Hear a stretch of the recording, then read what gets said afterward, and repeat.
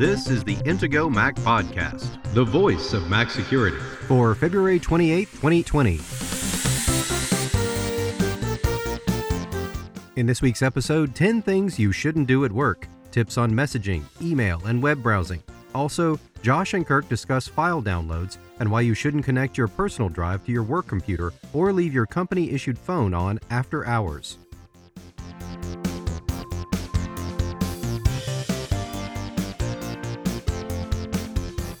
Now, here are the hosts of the Intego Mac Podcast, veteran Mac journalist Kirk McElhearn and Intego's chief security analyst, Josh Long.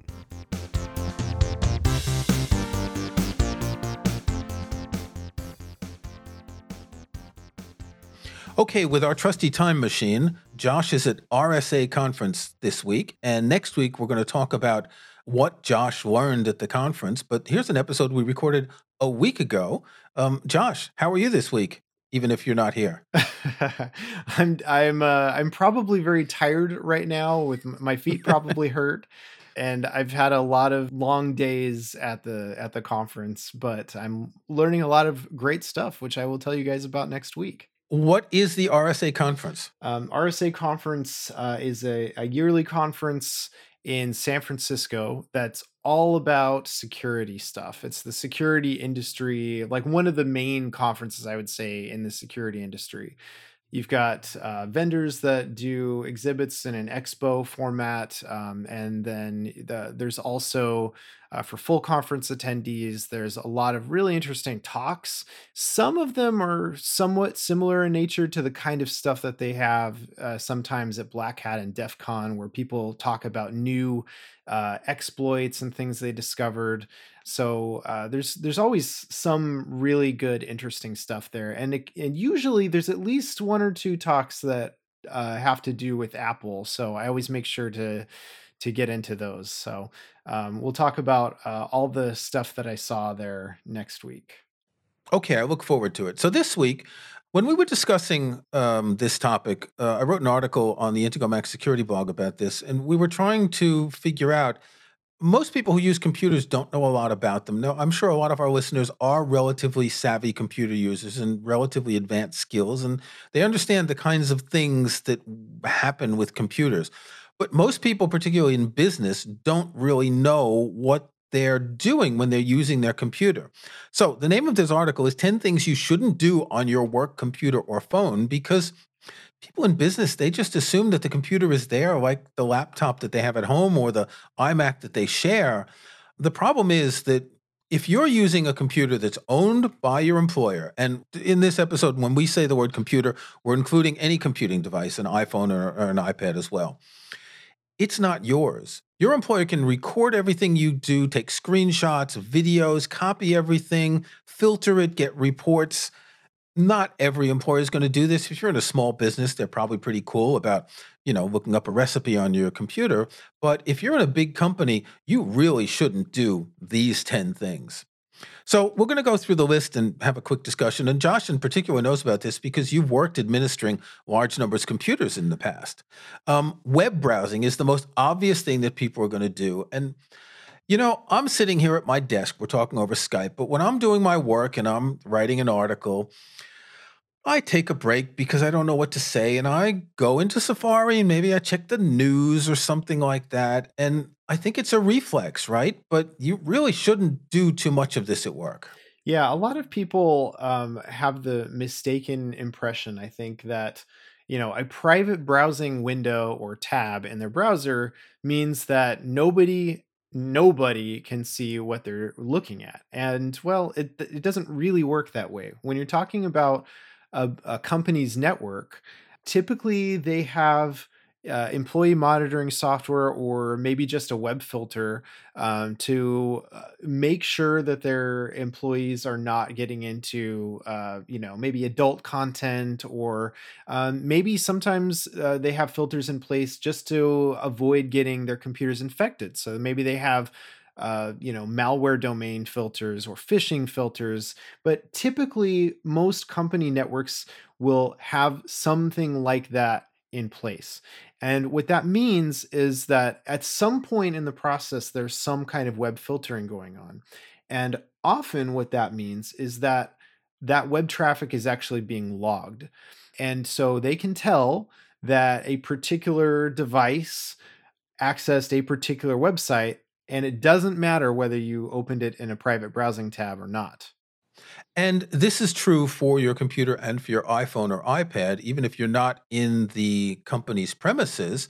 If the company has used MDM or mobile device management software to set up, say, an iPhone or an iPad, this software has the ability to record logs, maybe not in real time, but it will download logs to a central computer. And whether it's private or not, I think there are two problems for most businesses. One is productivity. If you're spending your time playing fantasy football or shopping, then you're not working. And the other is you may be accessing content that is just not the right kind of content for work. This could be porn. This could be streaming. This could be torrenting files from BitTorrent. This could be, I don't know, all sorts of things that you can access that you simply shouldn't do at work. Right. So I guess the main takeaway on this topic is just be aware that any place that you go on the internet is potentially going to be logged. And so basically, you can think about it this way. If you would be uncomfortable with your boss knowing that you go to the site, then you shouldn't be using your work issued device or using the work network with even your own personal device. Because this also goes for even if you bring your own device, they can still track what's going on their network. Okay, that's if you're connected to Right. Wi-Fi, but if you're connected to cellular, then you're okay. If you've got your own iPhone and you're using cellular and not Wi-Fi, then you're okay. Exactly.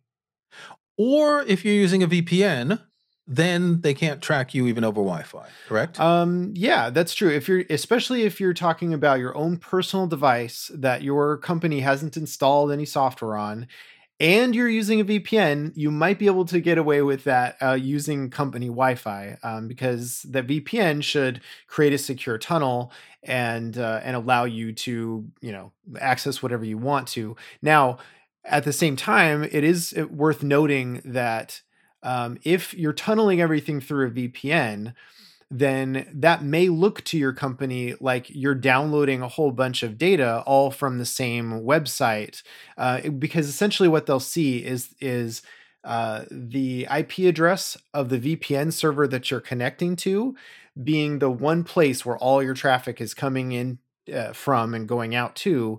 And so it might look a little bit anomalous, and they might notice that something funny is going on and they might ask you about it. So that's something to be aware of too. Well, just tell them you're using a VPN to use your private device. But if you're doing it on company time, that's another They may not discussion like to that. have. It depends on the company. Yeah. And some are totally cool with Yeah. people using personal devices on the company network, and others are not. So just be aware of what your company policies are. Okay, email and instant messaging. These are both communication tools that we use constantly during the day. We send and receive dozens, maybe hundreds of emails. We get instant messages. We send instant messages. But it's kind of the same thing as with web browsing. A company can be filtering the traffic, read all your emails, and well, not read all your instant messages, because if you're using a secure messaging service like iMessage, then they won't be able to. But if you're using SMS, then they will be able to read your messages. So you may be sending emails that have no personal information. Sending it to a friend and say, okay, we'll meet up for dinner tonight, and that's fine. But remember that any personal information you do have can be read by the company. And let's be clear. While some of the system administrators are honest and aren't going to do anything with the personal information they can find, you can't trust everyone. Yeah, and again, just to clarify this, we're talking about using your work email address to or a work phone to send messages to somebody else. That's where it may be monitorable by your company. Now, if you are logging into a personal Gmail account on your work device, that's a little bit different. Unless they're doing keystroke logging, which generally businesses really should not be doing. But they can. But they can if it's a device that they own. There's software that lets them do keystroke recording and to take screenshots during the day of what you're doing. This is definitely a legal gray area. And in fact, in some jurisdictions, this is not legal. but in other places it may be perfectly legal for them to have a keystroke logger on their devices. But generally speaking, most of the time, if you go to gmail.com and you log into your Gmail account, or whatever email service provider, as long as it's a secure connection that you have to that site, most of the time your company's not going to be able to see what you're sending, but they will know that you went to gmail.com or whatever the site might be. And they, again, sometimes companies have policies that there is not to be any use of personal email on company time or on company devices. So again, beware of those policies. And also don't use your work email account to send personal emails, because in that case, these are stored on the server that your company controls, whether it's in their premises or whether it's in the cloud someplace. Right. That's really the big thing to be aware of. It kind of blows me away how many people use a work email address for all kinds of personal business. They buy whatever it is, and they give Macy's or Amazon their work email address. Sometimes people get bills sent to their work email address. This is sort of weird for a variety of reasons. For one thing, you may not work for that company forever, and then how are you going to get access to those accounts if suddenly your employer terminates your employment? You're not working for them anymore. In many cases, they'll shut down that email account immediately as soon as you get notice that you're no longer employed. So I really don't recommend it anyway. Or they might forward it to someone else. So let's say you're working in the HR department. They might forward it to someone else in the HR department, so any incoming contacts don't get lost. Right. This is also something that happens. And in many cases, depending on what email service is working on, behind the scenes at your company, your system administrators may be able to see really everything in your account. So when you're no longer employed, or even if you're still employed and they have a strong suspicion and some evidence perhaps that you might have been doing something that you shouldn't have, they can log into your work email account at any given time. And they can see everything that you've sent and everything you've received. So this is something to be aware of. I really cannot recommend strongly enough that you do not use a work email address for any kind of personal business at all. And it's so easy to get a free email account. If you're listening to this podcast, you're probably using Apple devices. You have an Apple ID, and that isn't free email account. You can get Gmail. You can get plenty of other free email accounts. So there's really no reason to use. I still have some people who send me emails from work addresses. Now, personally, I run my own business, so whether I send from my business account or not, it doesn't make a difference. But I'm a one-person business, so it really doesn't matter. Yeah, this is mainly something to be concerned about in situations where you work for a large organization that has their own email servers. So we were just talking about messaging briefly. In addition to messaging, sort of normal messaging, iMessages, text messages, some companies will have a policy against spending too much time chatting on services like Slack. I don't know what you think about Slack. I hate it. And part of the problem is that I work for a number of clients, and each client wants to use a different way of communicating. Slack is one of them. And what I really hate about Slack is you get a Slack channel for the serious stuff, but then you have other channels where it's like not serious stuff. And it's like the fantasy football or talking about the soap operas or whatever. Now, you don't have to join them all, but sometimes when you sign in, you've got all these channels, and maybe someone's going to mention your name. And so you get popped up with a notification. And God, I hate this stuff. But it's a good idea to make sure you know what the rules are and not spend too much time. And particularly, it's very easy after a long day, you're chatting on Slack, maybe to let things get a little bit too loose and to start talking about things that aren't really appropriate for a business environment. And I assume that Slack has a little setting that businesses can use to record everything and check logs and check transcripts and all that. I mean, there's a variety of services that are similar to Slack too. That's just one example, but yeah, I mean, and sometimes companies will have sort of a potpourri channel for just general discussion. And Is that what they call it? A potpourri channel? That sounds very classy. I've seen it called different things, but just sort of like a random stuff channel where everything else can go Yeah. that's not work related. And sometimes they'll try to sort of corral maybe not, unsafe for work, but at least, not work related conversations and just Off yeah, off topic. topic. There you go. And just stick them Yeah. into a separate channel. So sometimes you'll see that on services like Slack. But in general, again, it's kind of the same advice here. Be aware that if you have a company issued device, it's possible there may be keystroke logging going on. It's probably not very often that companies are doing that on devices that they issue to employees, but it is possible. So it's just something to I think the bigger the about. company, the higher the possibility. Yeah. I think very large companies are probably using the most extensive tools, and smaller companies aren't. But the possibility exists. We can't deny it. Right. Okay, we're going to take a break. When we come back, we're going to talk about files and streaming and tracking and more. If you or someone you know has got a new MacBook or iMac or switched to the Mac from Windows, be sure to check out Intigo's new Mac User Center. It's a one-stop collection of the things you'll need to know about using your Mac. Intigo's new Mac User Center covers plenty of the basics to get you running smoothly and smartly in no time. Of course, one of the first steps you'll want to take is to install Mac security software from Intigo to keep yourself protected. And right now, Intigo Mac Podcast listeners can get 40% savings on Intigo software, including Mac Premium Bundle X9. Mac Premium Bundle X9 is a suite of terrific Intigo software that includes the antivirus, anti-phishing, and anti-spyware protection of Intigo Virus Barrier, home and hotspot firewall security from Intigo Net Barrier, parental controls for peace of mind from Intigo Content Barrier, and much more to help protect, secure, and organize your Mac. Download the free trial of Mac Premium Bundle X9 from Intego.com today, and then use the promo code PODCAST19 at checkout to save 40%. That's PODCAST19 to save 40% on complete Mac protection and security with Intigo's Mac Premium Bundle X9. Intego, devoted to protecting Apple products since 1997. Visit Intego.com today.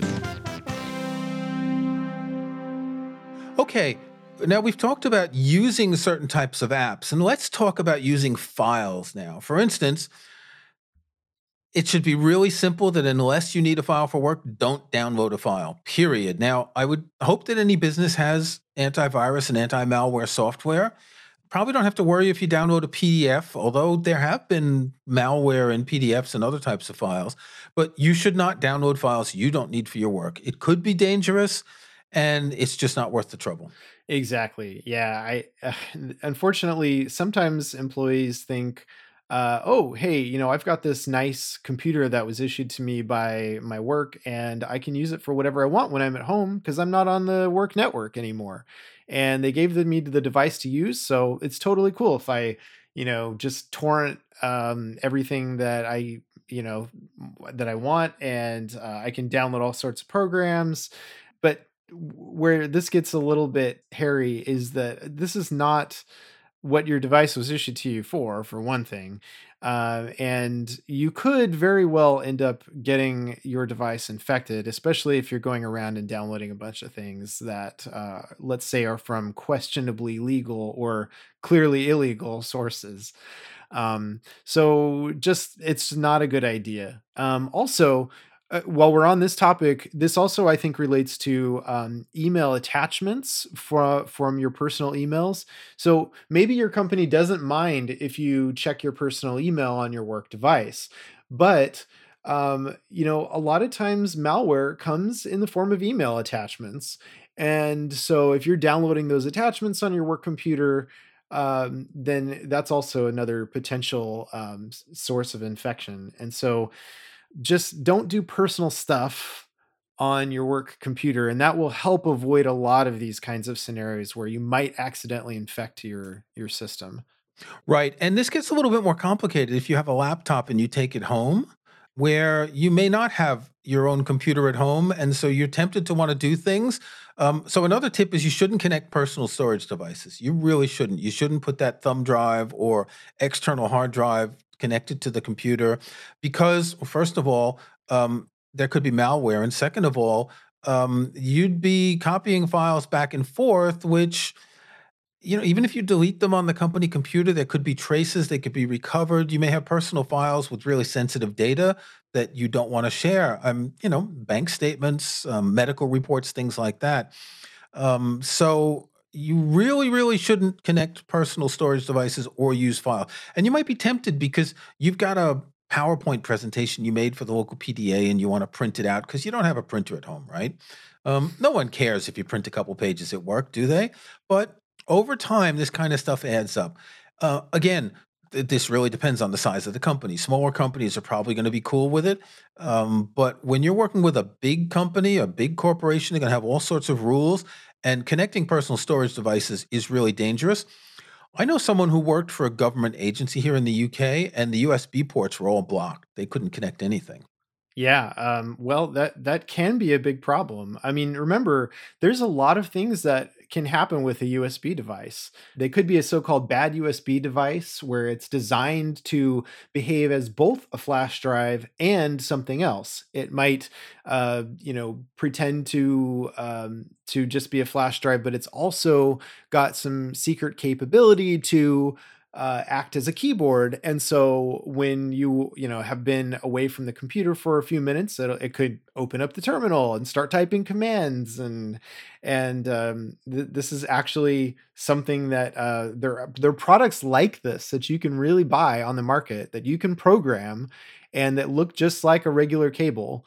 And It sounds very Tom Cruise, but it's true. This stuff does exist. it really, really does. Yeah, the OMG cable is one such example of that. O.MG, and Like, OMG, oh my God. right, yeah. They have a lightning cable. They have USB cables, and so just be really careful. So bringing this back, what we're talking about here is one, don't attach personal devices, USB or otherwise, to your work computer, but also don't pick up something off the ground or borrow a cable from somebody else's desk. It's just not a good idea generally to just start plugging in USB things into your work computer. Use devices that are issued to you by your company and don't plug in other things if you can avoid it. Okay, you mentioned torrenting stuff earlier, and one of the points in the article is that you shouldn't stream. And this is a difficult thing because I know a lot of people who they're at work and they're streaming music, they've got headphones in and they like to work with music, and companies are fine with that. But you probably shouldn't stream video. It takes up a lot of bandwidth. Again, depending on how many people are in the company, maybe there's lots of people downloading big files. And if you're streaming something, well, first of all, you're watching it on company time, but even if you're watching it at lunch, if you're streaming something, that could really take up a lot of bandwidth. It gets more complicated. Let's say you've got a laptop and you're away on a business trip and you want to watch something in a hotel on Netflix. I think that would be fine. I don't know what you think about that. But I think as long as you're in your office, it's probably something to avoid. Yeah, generally, again, this comes down to company policies, but probably most companies don't necessarily care all that much if you're using your work computer off of the company network to do something like Netflix or YouTube when you're at home or at a hotel or something like that. Um, if, as long as you're not using their network or connected to a corporate VPN, which is really using their network from afar, then it probably isn't that big of a deal in most cases. But when you are on a company network, or if you're using a corporate VPN, and by corporate VPN, I mean a VPN that's where the server is actually located on company premises, so that when you connect to it, all of your network connectivity is going in a tunnel through your work network out to the internet. which means it's using up their bandwidth.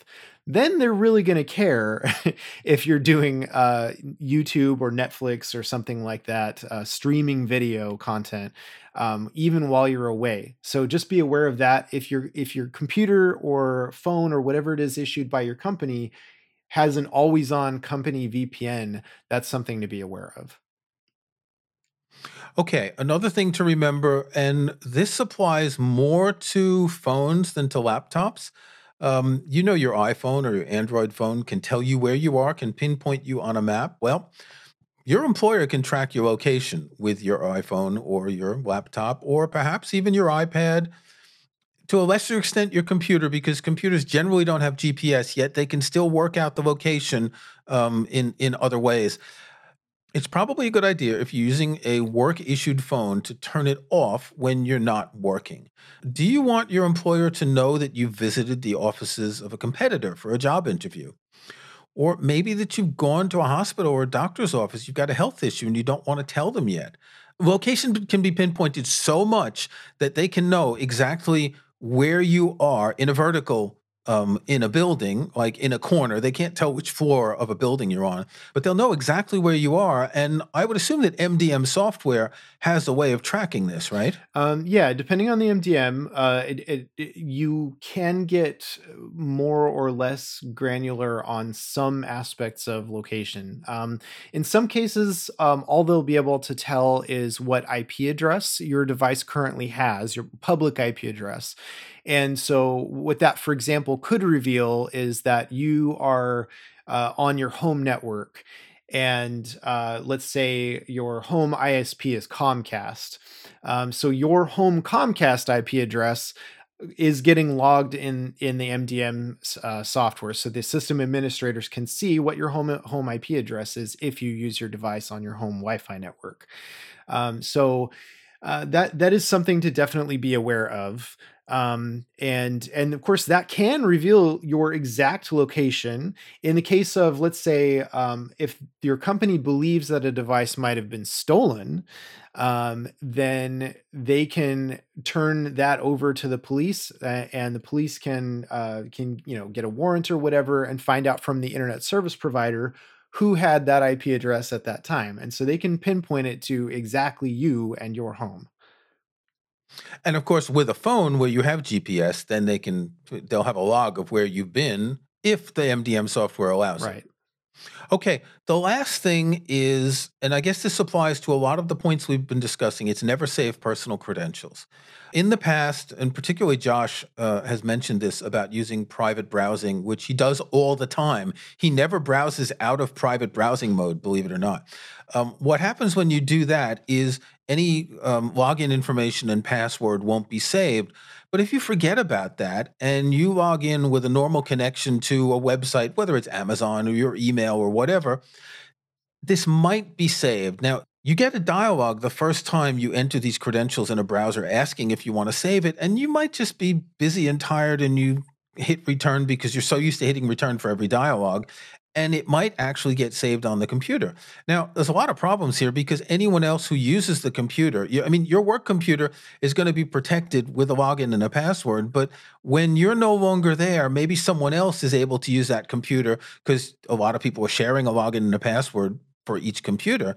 Anyone can get your stuff that way. It's very important to not save personal credentials for exactly the reasons you mentioned. And this goes for any browser, regardless of whether it's Safari, Firefox, Chrome.